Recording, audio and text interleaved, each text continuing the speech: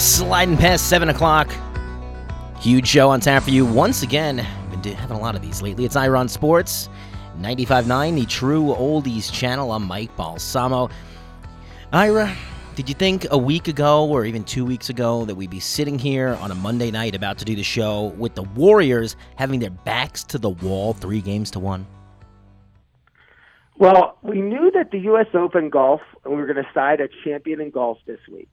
But I didn't know if we were going to decide tonight, perhaps the champion in basketball, and on Wednesday night, the champion in hockey. So this is the champion week of American sports, to get the U.S. Golf National Golf Champion, hockey, and basketball. So it's a rare week when you can get 3 champions decided. And no, I was, of course, I'm surprised by what's happened in the series.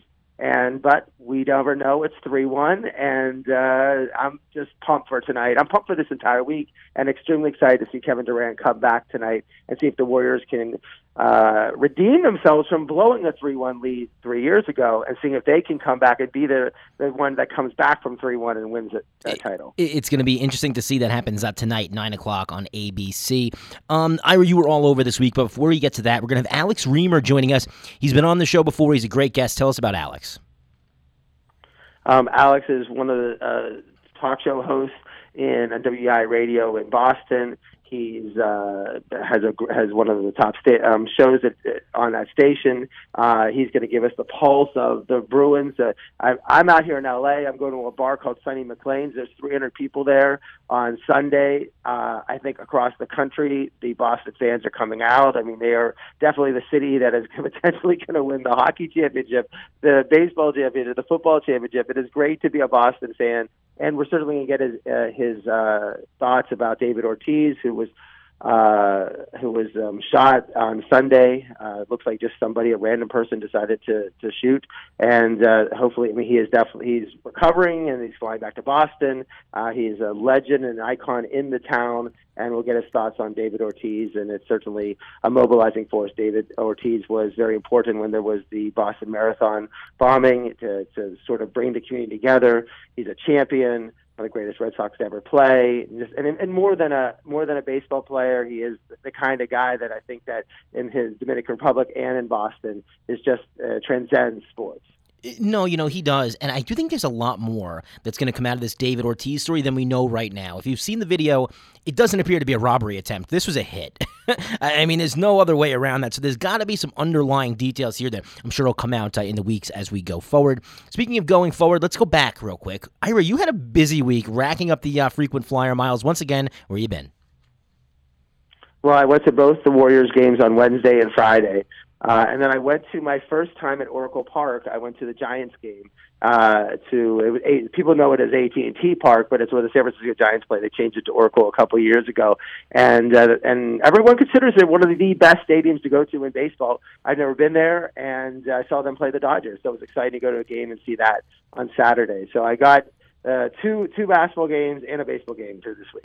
All right, let's talk about NBA. Let's get into it. Like we said, Raptors looking great. They've got the reigning champs with their backs to the wall, 3-1. This series might be over in just a few hours. But Ira, tell us about the game one that you took in the other day. Well, it was interesting, the fact that I go up there and I flew up. It's easy to fly from L.A. to Oakland because the arena sits right next to the airport, so you can actually just fly into the airport. If the Uber ride takes a minute over, I usually go to this hotel, sit at this hotel for a little bit and just leave my computer bag or whatever, because I flew back that night, and then just walk from the hotel to the game. And it's so easy to go into, and I like to get there early, see the warm ups, and everything. It was exciting. These warm ups are a little different. Usually, Steph comes out first, then Durant comes out. And then Clay comes out. Everybody knew Durant was going to not play, but there was an issue whether Clay Thompson with his hamstring was going to play or not. It was still a game time decision. And then right after Curry came out, it was like no activity whatsoever. Then Draymond Green came out. It was pretty evident that Clay wasn't going to play, and neither did Looney. And when word got around to the arena that he wasn't going to play, It was definitely that you could just sense it that it was deflated. And I didn't notice as many people before the game anyway. I mean, there's a sense of fear. Like the Warrior fans are very concerned. They knew this was crucial. They're down 2-1. They're down 2-1, and it was 1-1, and then they weren't confident about this game. But it was like this could be the final 2 games at Oracle, because they're moving to the Chase Center next year. So you had all that aspect of the stadium being, they're not tearing it down, but the Warriors, it's weird. The Warriors are an Oakland team. And when you look at Oakland and San Francisco, they're very close to each other. They're only 10, without traffic, like 10, 15 minutes apart from each other. But they're 2 different types of towns. They call it the Bay Area, but it is definitely a distinction between, it's almost like New Jersey, New York, that type of thing. And I think there's a lot of fans that might not travel with the Warriors to go to San Francisco, that view the Warriors as the Oakland team. And if they're playing in San Francisco, they're no longer that Oakland team. So I think the fans were a little disappointed. One thing about the tickets, it was the 2 games I went to were the most expensive tickets I've ever seen. I've been going to Warrior games now it's my 5th year for the NBA Finals, and clearly it was the Toronto fans driving the price up. We saw in the game 4 the fact that there were 3,000 Toronto fans there. This is not just when Cleveland played, maybe 100 Cleveland fans showed up. That might be an understatement, but it didn't seem like anyone. After they won game 4, so they go up 3-1, about 3,000 fans were in the bottom of the bowl singing "Oh Canada," their songs. It was amazing. I mean, I took these videos. People said, "Wait, were you in Toronto?" And I go, "No, this was in Oracle." That's so many Toronto fans. And the weird thing is that it's not just Toronto; it's Vancouver fans. I mean, the whole country. If you just happen to have some Canadian blood in you, Toronto's your team. So it's like if America competed in, say, hockey, and there's only one team in America that played hockey, that would be like everyone would be for the Boston Bruins or something like that. So that was that atmosphere. But it was a very interesting game, marred by a couple things. Is first that Kyle Lowry went into the stands. Mark Stevens and an owner of the Warriors Lowry died for a ball, but Mark Stevens pushed him. At first, you heard about this fan, and you thought, oh, another fan in the front row does something. But actually, he was an owner, and then he's been subsequently suspended for a year, fined $500,000. I do think a little about, we talked about last week about Drake. I think that's what sort of, about the fact that these people in the front row are involved. They want to have the rights of being whatever they are in the front row, and all the wristbands. They can walk anywhere, but they have no responsibilities. If they want to be part of the team, that's one thing, but then you can't yell at the players, you'll get a technical. And it seems like Drake pushed that envelope, and he was supposedly privately criticized, but not publicly. And now you have an owner which went by far worse than what Drake did. And he agreed. I think he should be suspended. You can't. There's no reason for an owner to be, or any fan to be, shoving a player. So he was suspended for a year. And then the other story, which actually made more noise, was that Beyonce and the Warriors' wife supposedly had a tiff, but there was no tiff at all. I guess they've been longtime friends, and that was a story on the internet that was like the number one story. Everyone who's not big NBA fans were asking me about that question. But going into this game, I felt like there's no Klay Thompson, there's no Kevin Durant, there's no Kevon Looney. I really felt like Curry's going to have to score 50 points. And he almost did. He scored 46. He almost did. But I thought Cousins would score 25. Draymond would have to score 25. It was, again, the Raptors jumped out in the first quarter, 36-29. They won every quarter of the game. They won 6 of the 8 quarters in Toronto. That's one of the stories about this series. Besides that 18-0 run in that third quarter, really the Raptors have controlled this entire series. The Warriors started Livingston, Curry, Cousins, Green, and Iguodala. When I'm saying these names, they're not really scorers. I mean, Curry's the scorer. Cousins is a scorer, but not now. And Iguodala and Livingston come off the bench. And Curry went off to a fast start. I mean, this is a game where people said, oh, now Steph Curry has to feel like what everyone else has to deal with. You don't have any other stars. You don't have your Thompson. You don't have Durant. You're going to be like every other star player in the NBA. And he came through. The one thing that hurt the Warriors was Siakam was destroying Livingston on defense. He seemed to be scoring at will. And Danny Green, who had been playing poorly the whole series, started draining threes. And Leonard, who only had 2 points most of the first quarter, but at the end of the quarter, he just decided to dunk on McKinney and take the lead. And then it happened in the second quarter also. The Warriors just did not. They started a lineup with Livingston, Cook, Adala, Jericho, and Cousins. I mean, just a mess of a lineup. Again, the Warriors looked pathetic on defense. It seemed like dunk after dunk. Kyle Lowry was draining threes. The Raptors ended up being up 8 at halftime. The Warriors were shooting 5 for 19 from threes. Curry had 25 points. He was playing great, but just no scoring from anyone else. And then in that third quarter, this is the third quarter. You're waiting for the Warriors to come back. You're waiting for them to come. They're down 8, but they're going to make their run. There was no run. The Warriors just dominated them again in that quarter, and they ended up opening up a 14-point lead. And it seemed like and the topic of the game, it's weird. I'm at the game, and then I watch the game.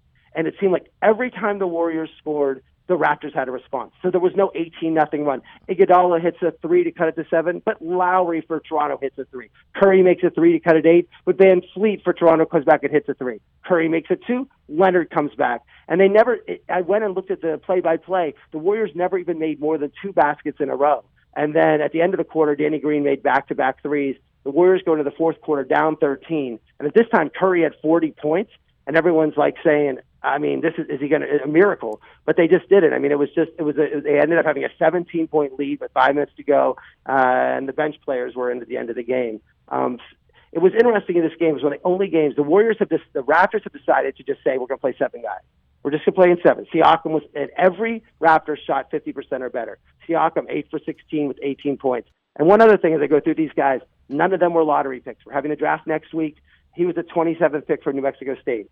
Kawhi Leonard, 9 for 17, 30 points, 70 rebounds, 6 assists. He was the 15th pick from San Diego State, who was drafted by Indiana and traded to them. Yeah. Gasol, 6 for 11, 17 points, 17 rebounds. He was the 48th pick by the Lakers, who, when he was traded for his brother, people thought it was the worst trade in NBA history. Lowry was 8 for 16, 5 for 9 for 3, had one of his best game by far this the playoffs, 23 points, 9 assists. He's the 24th pick. And Danny Green, 6 for 10, 18 points, second-round pick, 46th pick in the draft from UNC. Ibaka had 6 points but 6 blocks. He was the 24th pick. And Van Fleet, who had 11 points, was 3 for 6, was undrafted. So here I just named all 7 guys.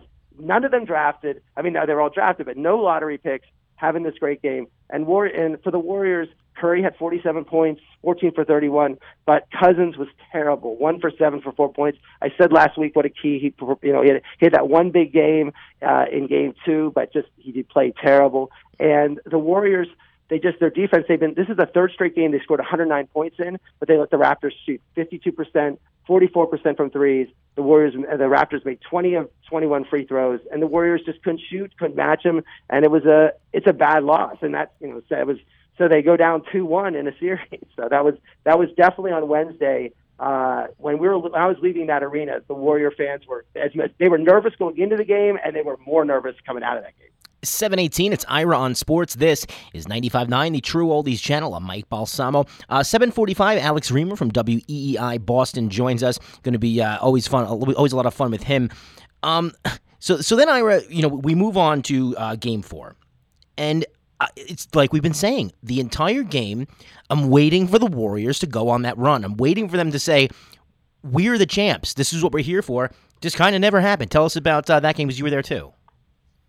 Well, it was that, again, I'm sitting in the upper deck in the first row. It was actually in the corner. I like these seats. I mean, as I said, the lowers was too expensive to sit in. The uppers, I've never seen the prices of these games, and people are paying enormous for just standing room tickets. And it's a weird arena. It's a smaller arena, but it's very loud. But it's hard. There's not a lot of upper deck seats anyway. So it's actually, when you're in the upper deck at the arena, it's almost like you're at the Loge level at Staples. You're not that high up because they only go 25 rows of the lower, and there's like one set of suites. And then you're sort of, even at the Cavaliers arena, it's like that deck thing. But it gave me a great view of the game. But it was exciting when Clay came out. So he was warming up. We knew he was going to play, and he was very excited, and that got the team going. But the Warriors, they had only won 2 out of 12 quarters, and but they actually, this first quarter, they won. They won the quarter 23-17. The Raptors were a complete mess. They could not play. They did not do anything. But the thing was that they should have been down like 20, but they scored 17 points. Leonard scored 14 of the 17 points. The Raptors did not score a field goal for the first almost 4 minutes of the game. They were out-rebounded 17-6. And at one point in the first quarter, the Warriors were up 11, and that was like almost the high water mark, I guess, for the Warriors. The rest of the next two this game, the rest of the game, it was just a disaster. Looney was back in the game also. He played great with 6 points, and Klay Thompson started out, made a bunch of baskets, and he played great. But then in the second period, the Warriors started having a lot of trouble. The lead got cut down. Curry was missing shots left and right, and Ibaka for the Raptors started scoring. So the lead was only cut by 4 at halftime. Both teams were terrible. The Raptors were 2 for 15 from the three. The Warriors 2 for 13. Klay had 14 points. Curry had 8. But the Warriors had 9 turnovers. But the third quarter, and this, I'm telling you, was the deciding quarter, because again, you're waiting for the Warriors to make their run, and the Raptors said, we're done with the runs. I know you had 4 runs against Portland. I know you took us in game 2. I know you guys love this run in the third quarter. I know you're the greatest third quarter team. They just pounded. They went on it. They outscored them by 16 points in that quarter to really just dominate that. The Raptors going into halftime were down 4. Leonard made 2 threes to take the lead in the first minute. And after that, it was just, the Warriors were hanging in there. Klay made a couple threes, but it was 64-63, Toronto, with 3 minutes to go in the third. So they're still in the game. It's still close.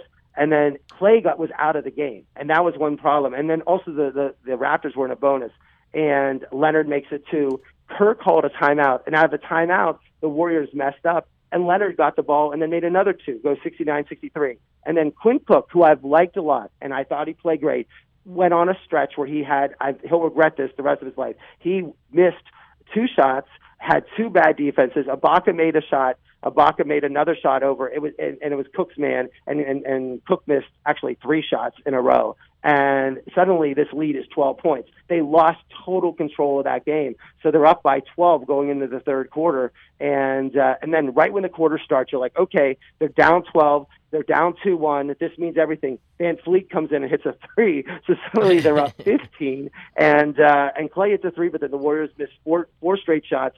The Raptors take a 16-point lead, and it was pretty much at the end of the game. It was by again reserves were in it by the end. Siakam played well. I was upset that a lot of fans left. This could have been the last game at Oracle, and people were leaving the stadium. It was just really weird to see that. You saw that in St. Louis when we talked about the Bruins and the Blues game. I just don't know if you're a fan of the Warriors how you leave a game, even if they've lost now 2 games at home. You got to support your team. You got to stay to the end.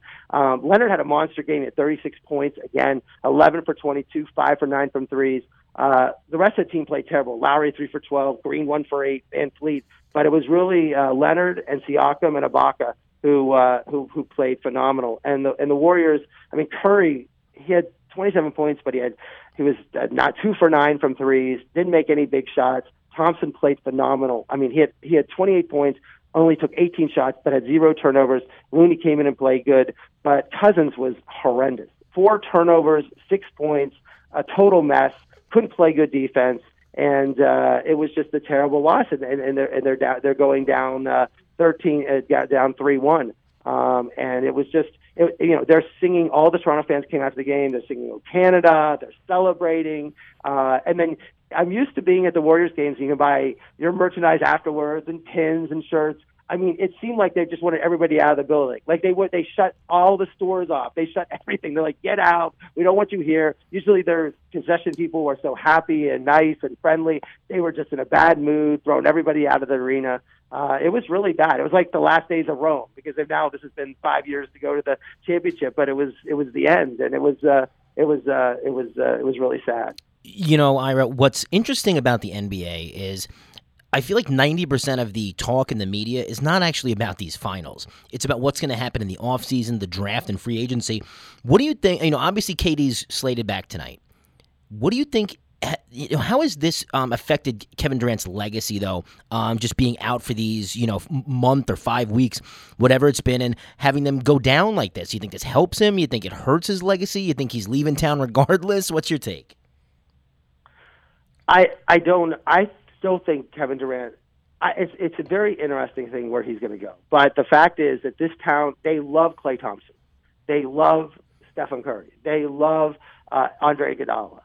They love Sean Livingston, but they do, and they love Looney. But they don't, Cousins, they don't like. and Durant, like you see all these jerseys, no one was buying Durant jerseys. Nobody was wearing Durant jerseys. He's been two-time MVP. No one's wearing his jerseys. Everyone is, but they're not criticizing him. I want to say, if Durant didn't play and he was in New York, and this was a situation, I think the fans would really turn on him. Oh, he'd be like, wait a second, you got to play. Well, Willis Reed played. He came out. Derek Jeter played. I mean, they would go through all the history of these New York athletes that played when they were hurt. He has a calf injury. I think the Warriors did not handle this right. They said he could be back or not back. It was all this maybe. If they would have just said, look, he might make the last 3 games of the final and then brought him back early, that might have been better. But that put pressure on Durant. And the question is, I do think that now Kevin Durant has a chance, and this is what I love about sports. Kevin Durant has a chance to just skyrocket in terms of legacy.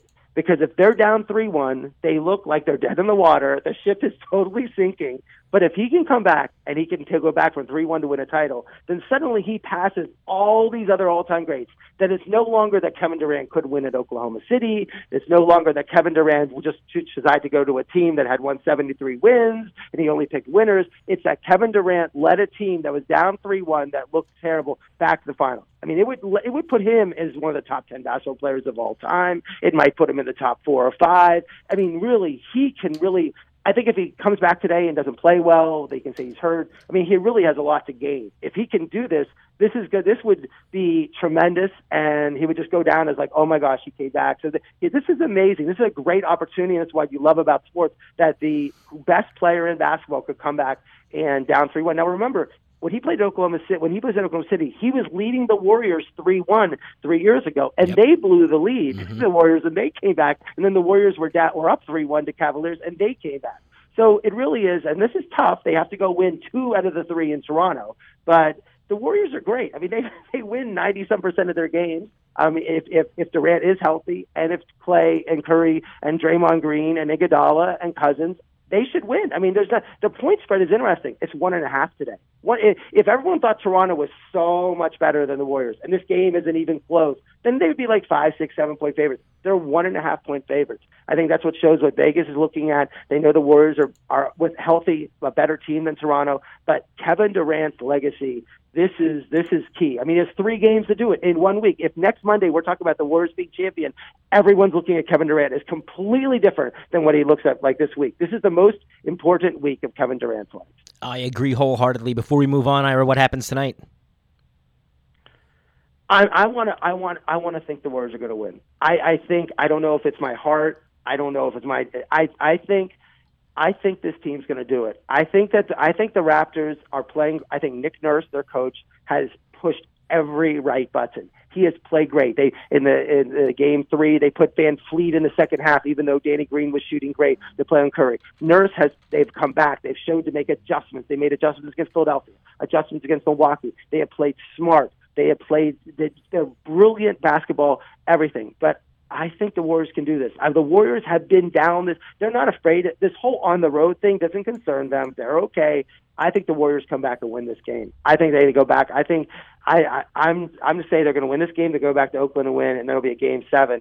And if Durant is playing that well, then they should win it. I don't know if I'm hoping it or if I'm thinking it, but I think the series is far from over. I think the Warriors have a lot of fight left in them, and I don't expect them to lose tonight. 729, Ira on Sports, 95.9, the True Oldies channel. You know, Ira's at all these events he's talking about. You can follow on Instagram with his escapades at Ira on Sports. Alex Reamer from WEEI in Boston joins us at 7:45. Ira, you know, I didn't know all that much about tennis before I started working with you and you know, talking a lot about it on this show. Of course, you knew the big names, but I had no idea who Dominic Thiem was. But I think a lot of people are going to know him after this weekend, even though he didn't pull off the win at the French Open. But tell us this whole backstory. Well, Thiem is the young player. I mean, right now, we have the greatest time. I've said this again and again, but this is like Brady and Montana playing at the same time with Johnny Unitas, or Tiger and Jack playing, or Bonds, Ruth, and Aaron, and LeBron and Michael Jordan. I mean, The last 10 majors have won by Federer, Joker, Nadal. They've won between them now after Nadal won the French Open 2018 and 15. Nadal's won 4, Djokovic 3, and Federer has won 3 in the last 10 years, or last 10 titles. This is, in 2012, Federer won Wimbledon, and he went 3 years without winning, and then he comes back and wins 3 more. This is just, there's 37, 33, and 32. Sampras's last title was when he won, when he was 29. John McEnroe, we think is so great, won it when he was 25 years old. Nadal just won his 12th title. Borg, who when I grew up said Borg is by far the greatest clay court player of all time. He won 6 French titles. Nadal's won 12. I mean, understand the numbers. Connors, Lendl, Agassi, they won 8 total. McEnroe 7. So that just shows you we're watching Djokovic, Nadal, and Federer at a level that's amazing. And there's going to be, they're older. They're going to not be around. So you keep waiting for someone to come up. Dominic Thiem is tremendous. If you watch that final against Nadal, that first set, he lost 6-3, probably one of the best played. Even Thiem said, I played great. How many people do you know play 6-3 and lose and say, I played great? I don't think I could have played any better. That's amazing. And he's in the finals, and he just beat Djokovic. That just shows you the level play Nadal. Going into this match, people kept telling me Nadal's lost a step. I was like, what? He hasn't lost any step. I'm saying this.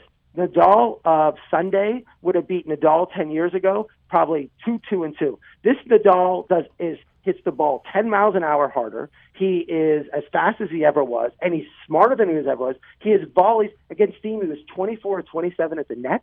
His serving is much better. The old Nadal 10 years ago would just try to get the serve it, but whenever he needs points, Nadal can actually win the points. We're watching. This is it. I mean, this is as good as you can get on clay. We'll never see another player better than him. And Dominic Thiem, unfortunately, now lost to Nadal. It's interesting. Thiem lost to Nadal last year in the finals in straight sets. He took a set from him this year. He beat Nadal in Barcelona and took 2 sets out of 3. And then I saw them at the U.S. Open live last year in a 5-set, 4.5-hour match. Then Nadal won, but he was so exhausted after he had to retire against Del Potro the next match. That's why Thiem is clearly the next guy. But it's hard going to be. I mean, he got through. It's asking too much to get through Djokovic and then have to beat Nadal. Yeah, Actually, exactly. They had to play Djokovic over 3 days almost, and then he had to go because it was rain delayed, another rain delay. They played on Saturday, and then having to play Nadal. I give Dominic Thiem a tremendous amount of credit. I thought he played great. I thought he had a great tournament. I think he's going to be an all-time great player, and he probably is going to win 5 or 6 majors. But right now, we're seeing, the greatest players of all time. I mean, the fact that Federer in the quarterfinals beat Wawrinka, who is a 3-time major champion, that was a great match. I mean, Federer lost to Nadal easily, 6-3, 6-4, 6-2. But I thought he played, it's like you're losing to Nadal. This is his surface. And I thought Federer hadn't played in 3 years, just looked great. And everything that Federer's game is around, getting the free points on the serve, meaning he just wins like on aces. He can't do that. It was very windy. It was just difficult for Federer to play. And I thought he played well to lose to it. But I mean, he was in that first set, and Nadal just was able to break Federer and win that. And win that match. But Thiem and Djokovic, it was over 5 days. Djokovic complained about everything. The weather, he actually walked off the court. It was raining. They took a break, and he supposedly just went home. He didn't want to play anymore, and they didn't want to default him in the tournament. But he was down 6-2, 3-6, 3-1 in the second, to 2 sets to 1 set to 1, and they was losing in the third. They came back the next day and played, and he was complaining to the umpire about the shot clock. I've never seen Djokovic lose this. His focus, his energy, everything. Thiem just outplayed him. And then even when he won the 4th set, 7-5, I was like, okay, Djokovic's got a 4th set. But in the 5th set, Thiem was at 6-5-6. Djokovic's ready to go. They're serving. They don't have a tiebreaker, and Thiem breaks him and wins 7-5. And it was just total shock that Djokovic lost the Thiem like that in the 5th set. But that just shows you how great Thiem is and what a great player that Djokovic, who won the last 3 majors, defeated him. But it was just the way Thiem plays. He just hits the ball so hard. He moves so well in the court. I mean, those points were tremendous between Nadal. Each one would hit shots that other players would just never be able to get the ball back. But they would both use their footwork, their positioning. Everything was amazing. I was just tremendous. And the interesting thing about the Nadal match, every time that Thiem broke Nadal, which is only 2 times, Nadal immediately broke back. I mean, and what was interesting about that match is that after Nadal lost the set 7-5-7 in the second set, he comes back and wins. Boy, he wins in the third set. He won the first 12 points, 16 of 17 points, and was up 4-0 in 12 minutes and won 6-1, and then came back in the fourth set and still won 6-1. So it just shows that Nadal woke him up that he finally lost the set in the finals. He had his record at the French is 93-2, and in the last 15 years he's won 12 titles, and 1 year he didn't play. But it was just amazing. I mean, he won 7 of his 13 break points, being only at 2 of 6.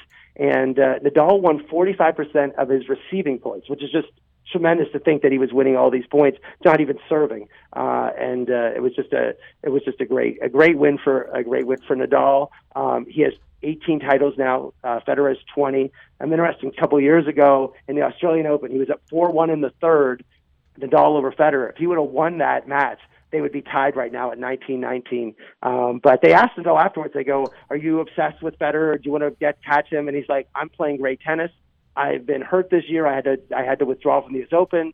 I couldn't even play at Indian Wells. I've been injured this part season. I haven't played well." He goes, "This meant a lot to me. I've been injured this whole year, and to come back and play like I did, I'm not worried about Federer. I'm just happy I won my 12th title." So it was great to win, and now in 3 weeks we got Wimbledon coming up. All excited about that. You want to touch on women's real quick, or you want to slide into the NHL? Well, we can go next. Oh, well, women's. Oh, yeah, women's. The women's was not that.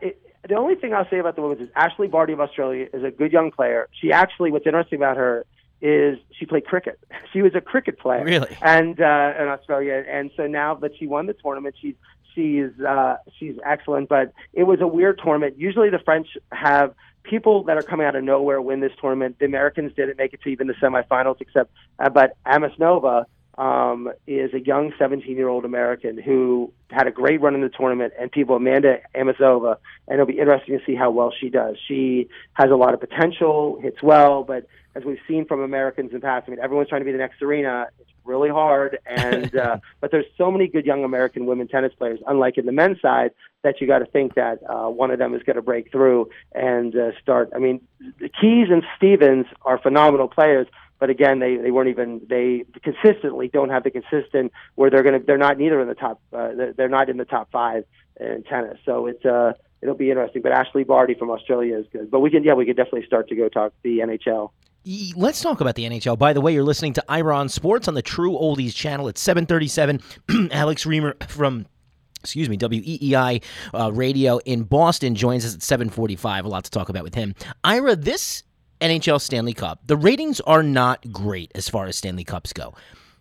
I'm not exactly sure why that is, because you've got two fairly big fan bases in St. Louis and Boston in this, but this Cup has had everything you could want as a fan. Dazzling goalie play, intensity, and my favorite thing, Ira, is that not even period to period, but shift to shift, it's hard to tell who the better team is. And I've counted out St. Louis twice in this series, and I've counted Boston out twice in this series as well. Regardless, we're going down to the wire. Tell us how we got here.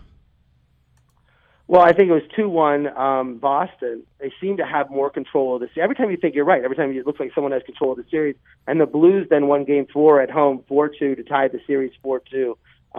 This is a game that was marked by Chara, the captain for Boston, got knocked out early, bleeding all over the ice.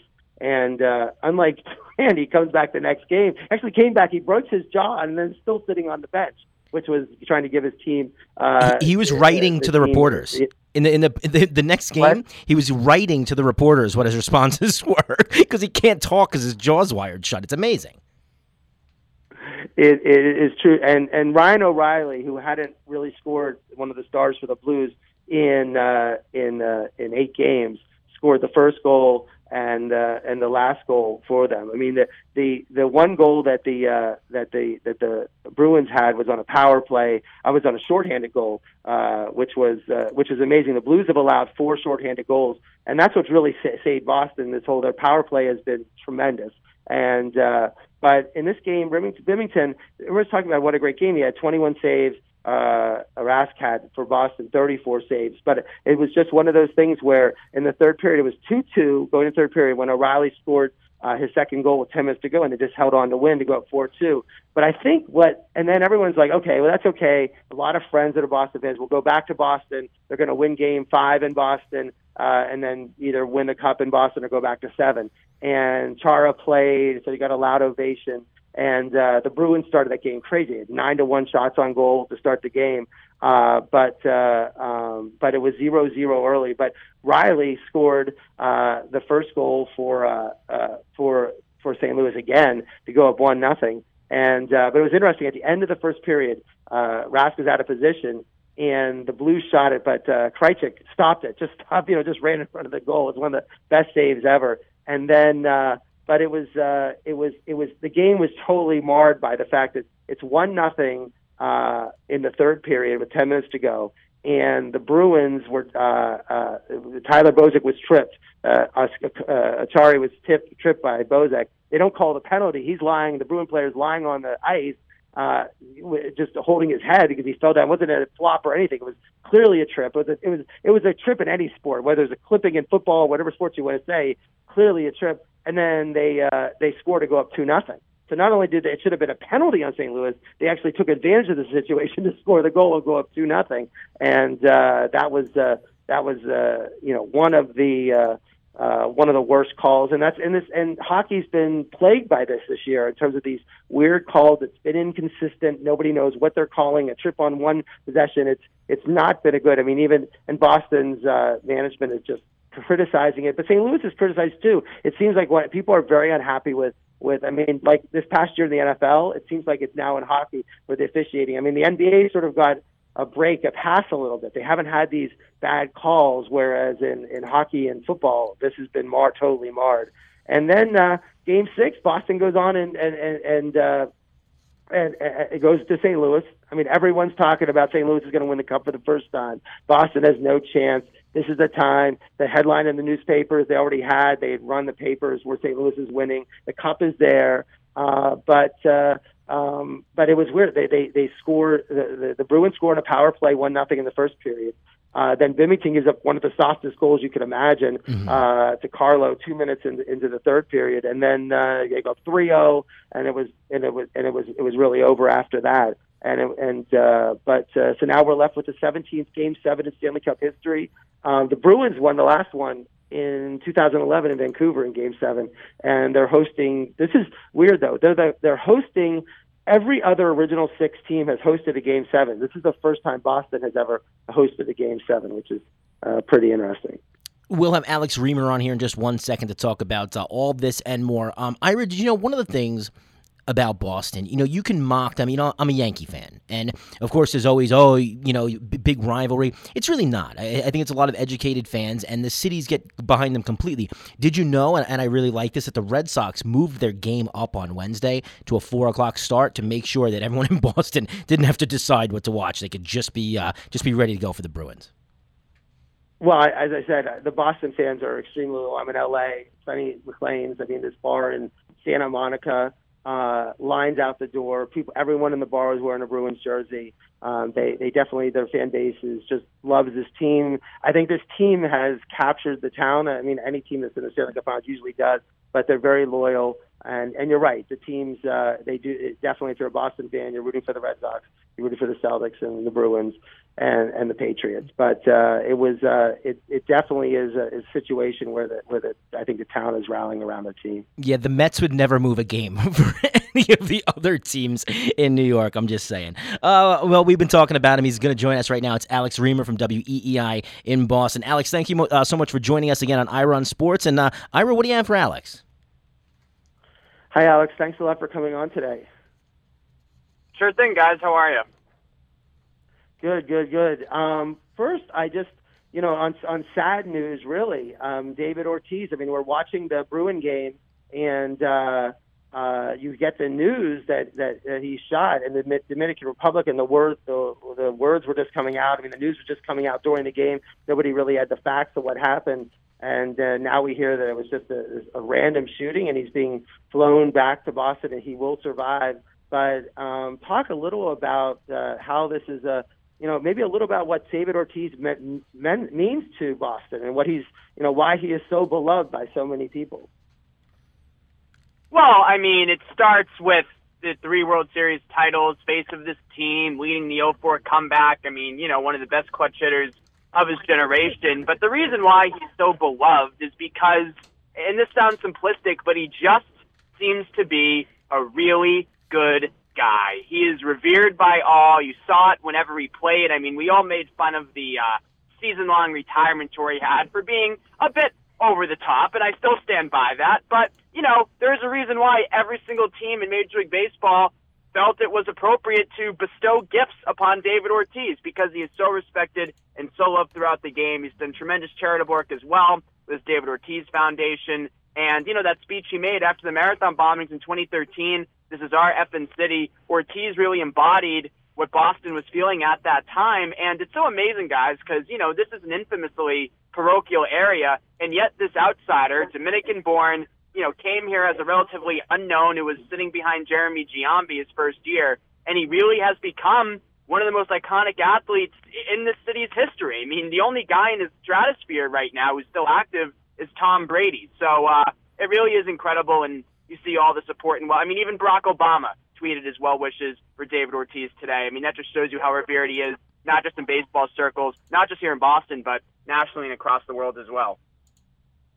Well, they're flying him. I think that it was, the Red Sox had a press conference. They said, we're taking the team plane. We're flying it down. He's going to be transported to Massachusetts General Hospital, one of the best hospitals in the world. So, hopefully now he'll get the best care and he can make as much as he can make a full recovery from it. So everyone's thoughts and prayers are with him. It's just a terrible tragedy to happen. But on another note, you're in Boston right now, and you have a Game 7, and as I just mentioned, it's the first Game 7 that Boston's ever had in the NHL Finals, and all the other original 6 teams have had it. So just give me a sense of what the mood of the town is, and, especially when they thought that maybe it was over on Sunday, when they're going to Game 6 in St. Louis. So what is the mood in Boston right now?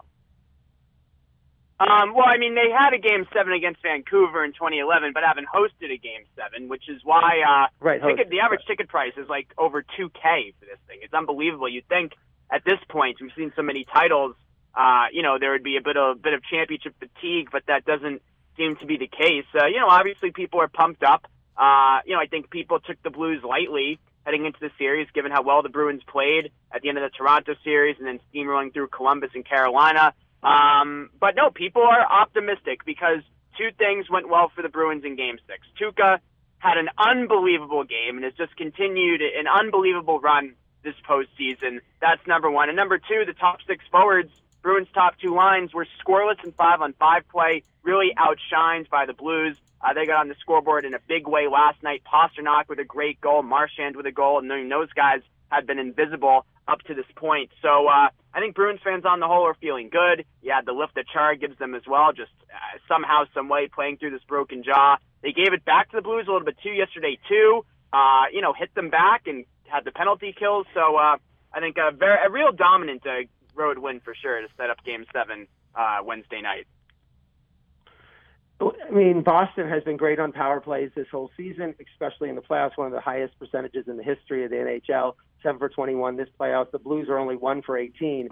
It's going to be interesting finals. It's a Game 7. Do you expect, especially the referee, there's been questionable calls. Is this going to be one of the type of game where they just swallow the whistles and it's going to just be a free-for-all? Or do you expect, where Boston might again have a number of power plays in order to use their advantage in the special teams? We'll see. I don't know if this has been made official yet, but I know they've been rotating referees, and actually the refs who would be in line to work Wednesday in Boston were the same guys who were there for Game 5 and missed the Achari trip and the blatant headshots as well earlier in that game, so that should be interesting. It's the first 3 games, Blues were penalized 16 times.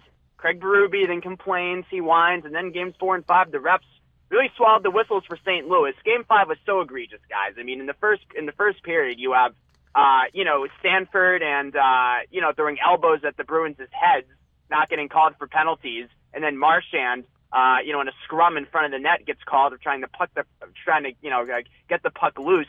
So it was pretty blatant there. Who knows? The NFL officiating's been terrible all postseason long. I think Bruins fans just want some consistency. You saw it be a little more even-handed last night, and I think that's all they can look for. And Chara coming back after having his jaw broken. We just had started the first part of my show talking about Kevin Durant and the injury, and he's been out a month with a calf strain. And then you see someone on the ice bleeding, blood all over the ice, broken jaw. They're breaking up.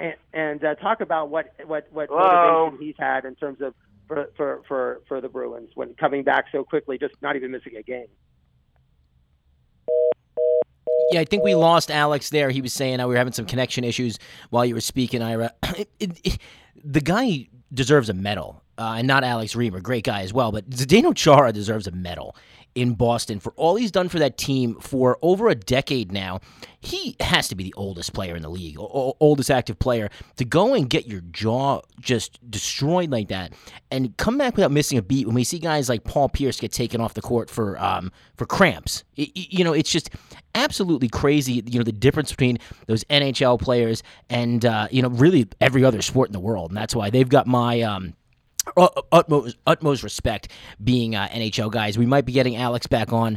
We're holding on for that one, Ira. But yeah, can you think of a performance like that? We were talking about Willis Reed earlier, but nothing really comes up like that. And I do think that we have Alex back on now. Ira, what else did you have for Alex? Sorry, Alex. You were just talking about Chara in terms of what the motivation in terms of he gave the Bruins by coming back and actually sitting even after breaking his jaw, coming back to the bench at that time and sitting there right on the bench. Yeah, it's certainly a really unfathomable thing to do. You saw him on his presser Saturday prior to Game 6 last night. Guy can barely speak, and he's out there playing a lot of minutes and giving it right back to the Blues too. Last night he was checking Shen. He really has been physical. It's unbelievable. I can't even fathom it. Part of me does feel a little gross. Watching it, it's like gladiator type stuff. You do feel a little uncomfortable, I guess is the word, but obviously it's his decision. That's as the team captain. His leadership has been so incredible this postseason. This is a guy who doesn't even like calling rookies rookies. He likes to call them first-year players because he likes to promote the team concept. He's just an unbelievable leader. He's lost some steps on the ice. There's no doubt about it. He's a little slow. But he's certainly still a big, big addition to this team. And, yeah, he's certainly gutting it through. One of the interesting things from watching the games from my perspective is that I couldn't believe how hard St. Louis was hitting. And in the first couple games, it was just – now a lot of I thought was cheap hits. They certainly they have the art of, putting people's heads into the glass and not getting calls. And then it was fun. It's funny when the general manager said and their coach said, well, we're the least penalized team in the league. And I'm like, how are they getting away with all this?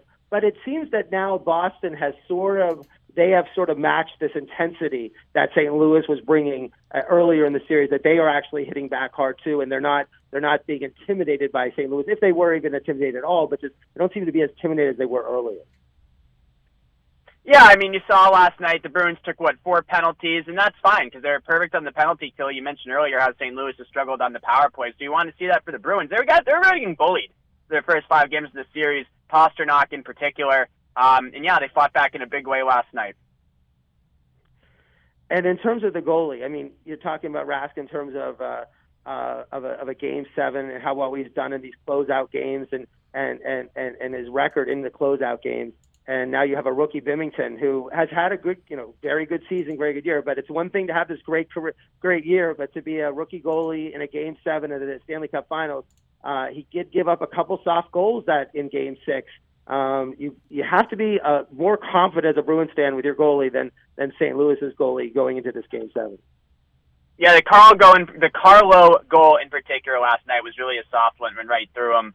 I haven't been that impressed with Binnington, to be honest with you. He played terrifically in the first period of Game 5, but outside of that, haven't been too impressed, like I said. Bruins have the clear advantage in net. Tuukka's otherworldly right now. Maybe the best game of his entire postseason was last night, especially in that second period to survive that barrage. Big advantage for the Bees, especially that they're at home in net. And one last question, Alex, and again, thanks a lot for coming on and giving us perspective. But I'm amazed at how the stat was that there's 21 different Bruin players that scored a goal during the playoffs, which is, I think, that only the Flyers in '87 had the record for most unique scores. And I mean, it just shows you what they, besides the goalie scoring, I don't know who else could score on the team. But I think that's another team aspect of what the Bruins have. They definitely have their stars, but it seems like everybody contributes, and that they'll need that in a Game 7. Yeah, no, they're a very deep team. I mean, up until, last few games at least, their third line with Charlie Coyle and Marcus Johansson has maybe been their most productive line offensively all postseason. Even the fourth line, led by Corrali, and those guys they've had their moments as well. It's a real deep team. The Bruins, look, on paper, guys, they're the superior team. The Blues have had a hell of a series, but I think the tide swung back last night, and I think we'll see it swing back in the Bruins' favor on Wednesday. Well, Alex, thank you. You're definitely you get to cover some amazing sports in terms of amazing teams. They're going to have their third title if they win on Wednesday night. The third title in 3 different sports in the past year. And appreciate you coming on Ira on Sports. And hopefully we'll talk to you in the near future. Sure, guys. Thanks. Just about 5 minutes till 8 o'clock. You're listening to Ira on Sports. This is the True Oldies channel. I'm Mike Balsamo. Don't forget to follow Ira on Instagram. Keep up with all his exploits at Ira on Sports. Ira, the Belmont Stakes. We had Mike Iavone on. He had said, he echoed kind of what my thoughts were, and that it was going to be tough for War of Will to win this, running his third race in a row. We kind of threw up Master Fencer. I, though, had no thought. If I had to bet the race again, knowing the outcome, I still wouldn't take Sir Winston. That's just how improbable it seemed to me. But either way, Belmont's in the books, and this one was one, if you knew what was going on here, you made a ton of money. Well, I don't think a lot of, but considering that the trainer of War of Will also trained Sir Winston, and so he was saying, I wasn't even watching Sir Winston run the race. His eyes were in War of Will, and that he realized that War of Will didn't have it, and he's like, I better look at Sir Winston. And it's a great time to be this is like the Canadian time. I mean, John Katz is from Canada. He's won the best Canadian trainer of the award for like 6 straight years, and so clearly now he's won the Preakness winner and Belmont. He'll win it again. And even Tacticus, which was the favorite in the race, it said, I was listening to their jockey, and it said Tacticus has followed War of Will, but when War of Will wasn't running well, then that's what slowed Tacticus down and forced Tacticus to actually run. Tacticus maybe ran the best in terms of the fastest, but he just was running wide the entire race and started. But his charging at the end, but just ran out of real estate. And Jovia, the horse that people thought was just going to be the rabbit in the race, ended up finishing third because the race was so slow. Was able to stay third, and so Sir Winston won. Tacticus was second, and Jovia was third. But War of Will was tired. I mean, we talked about this before. It was the only horse to run all 3 races: the Derby, the Preakness, and the Belmont. And it finished 9th out of 10. And it makes you appreciate how great Justified American Pharoah was. I mean, these are horses that won the Triple Crown, and now this is the 3rd time in 4 years that a different horse has won each leg of the Triple Crown. Certainly the horse, Sir Winston, you could have bought Sir Winston last year for $50,000. Crazy, right? Not a very California Chrome was a claimer too. No one claimed it. It was only 3rd race it's ever won. It finished 2nd out of a 5-horse field in the Peter Pan Stakes. In the Bluegrass Stakes, it finished 7th. It only won, the races it won were very slow and not very good quality races. It was interesting though that jockey Joe Rosario, who was on Everfast, who finished 2nd at the Preakness, switched horses, and he ran Sir Winston for the first time. So I thought it was sort of an indication that maybe Sir Winston was a little bit better than people thought it was. I was interested to note that. I mean, I've been to the Belmont a dozen times. I love going to it. We had Mike on talking about what exciting it is. They only had 56,000 on a beautiful day. It was 75 and perfect weather, and there was 90,000 for Justify, and I think over 100 and some thousand for American Pharoah. They put limits on how many, but they really did not have they probably had a half a house full of a house there. And it just shows you what the excitement was after the whole mess with the Kentucky Derby and the Preakness and none of the horses running. But still, look, horse racing's great. They need more dates. I mean, the Breeders' Cup is in November, and hopefully We'll see what happens. But we'll maybe talk about some racing in the summer. But it was not it was a season. There was a lot of anticipation for the Kentucky Derby. But after what happened at the Derby with Maximum Security getting disqualified, there was less enthusiasm for the Preakness, which had the lowest ratings they've ever had. And the ratings haven't come out yet for the Belmont, but I assume they'll be very low also.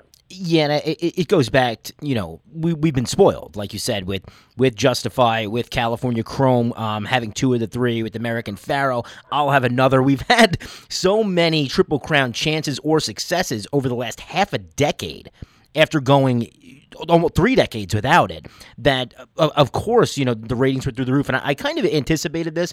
I thought there'd be a lot more money to be made, and I think that Mike Iavarone kind of reflected that as well. And there was, obviously, if you had the foresight to have Sir Winston and Jovia in your trifecta. If you did, you made a lot of money. Ira, let's do baseball real quick here. We already talked about David Ortiz and the tragedy that's there. I think a lot more is going to come out with this.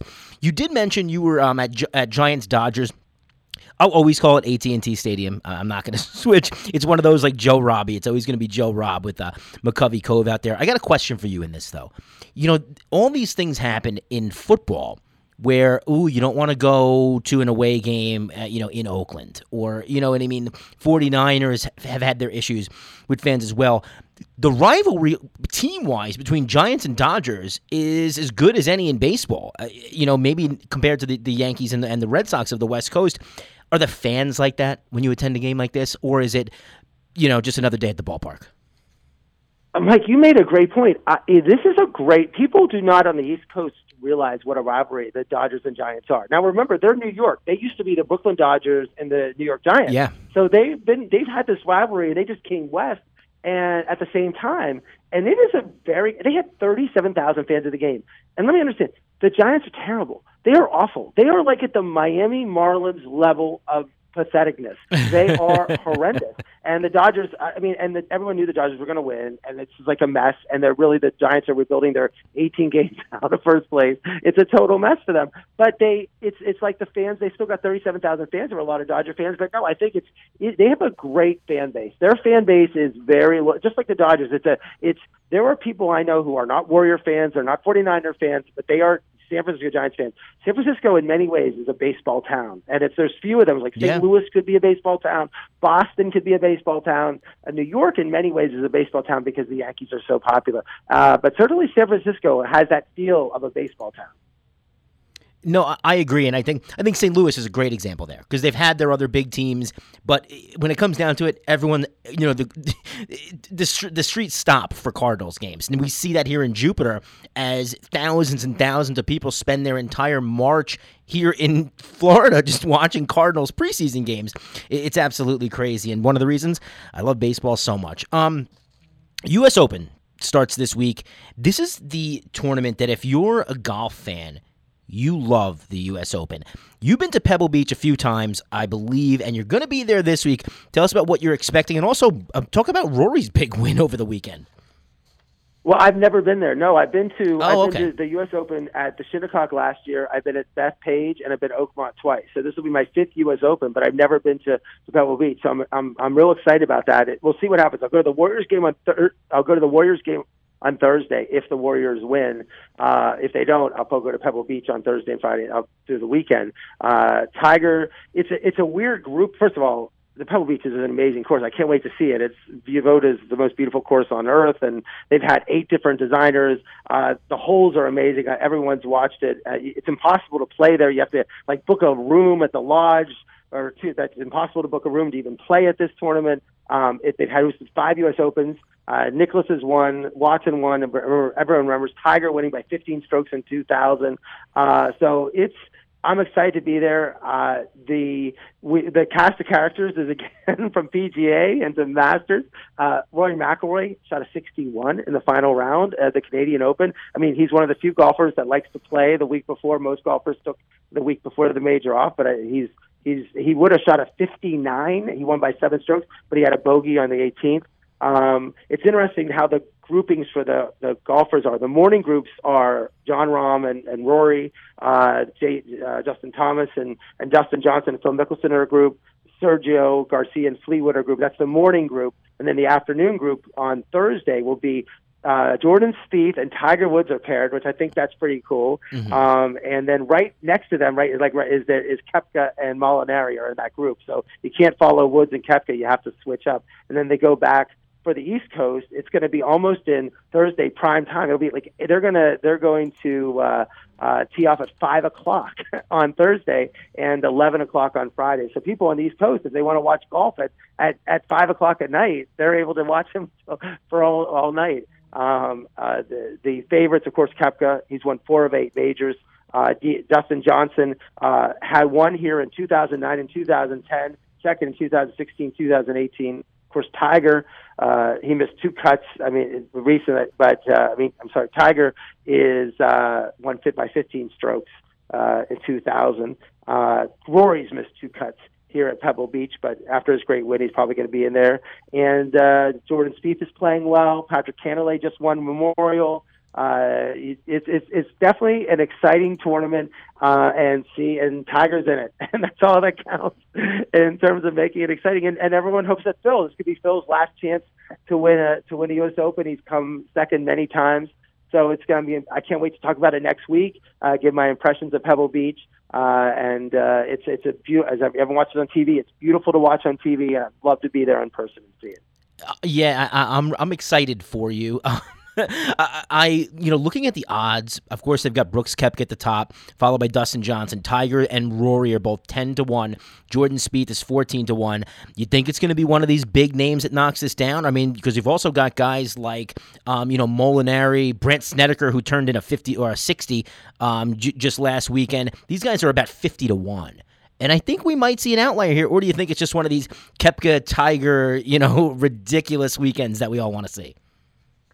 I'm sold on Koepka. I think he's playing great. I think if it was any other player that won 4 of the last 8 majors, he'd be like this monster. If Tiger had won 4 of the last majors, Tiger would be like a 1-10 favorite. I think Koepka's playing great. He shows that he can win these tournaments. He's won the last 2 U.S. Opens, the PGA. He won the U.S. Opens and the PGA. He is. I think I was there last year at Shinnecock when he won the U.S. Open. He is a player that can play under every condition, anything that happens. He stays calm, cool, collected.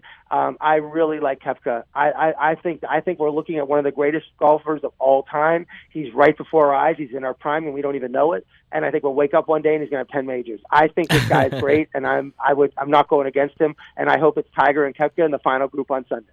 I absolutely agree with you. I would never bet against this guy right now. You just can't do it. Ira, I know you've got a busy week. Just wrap up again real quick what your plans are for the week ahead.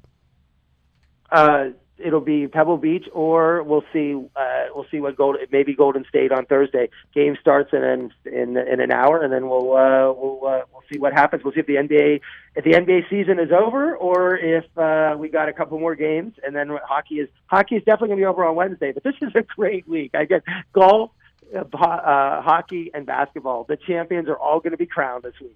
I want to thank Alex Reamer from WEEI in Boston so much for stopping by. On behalf of Ira, I'm Mike. We'll talk next Monday night. Ira on Sports.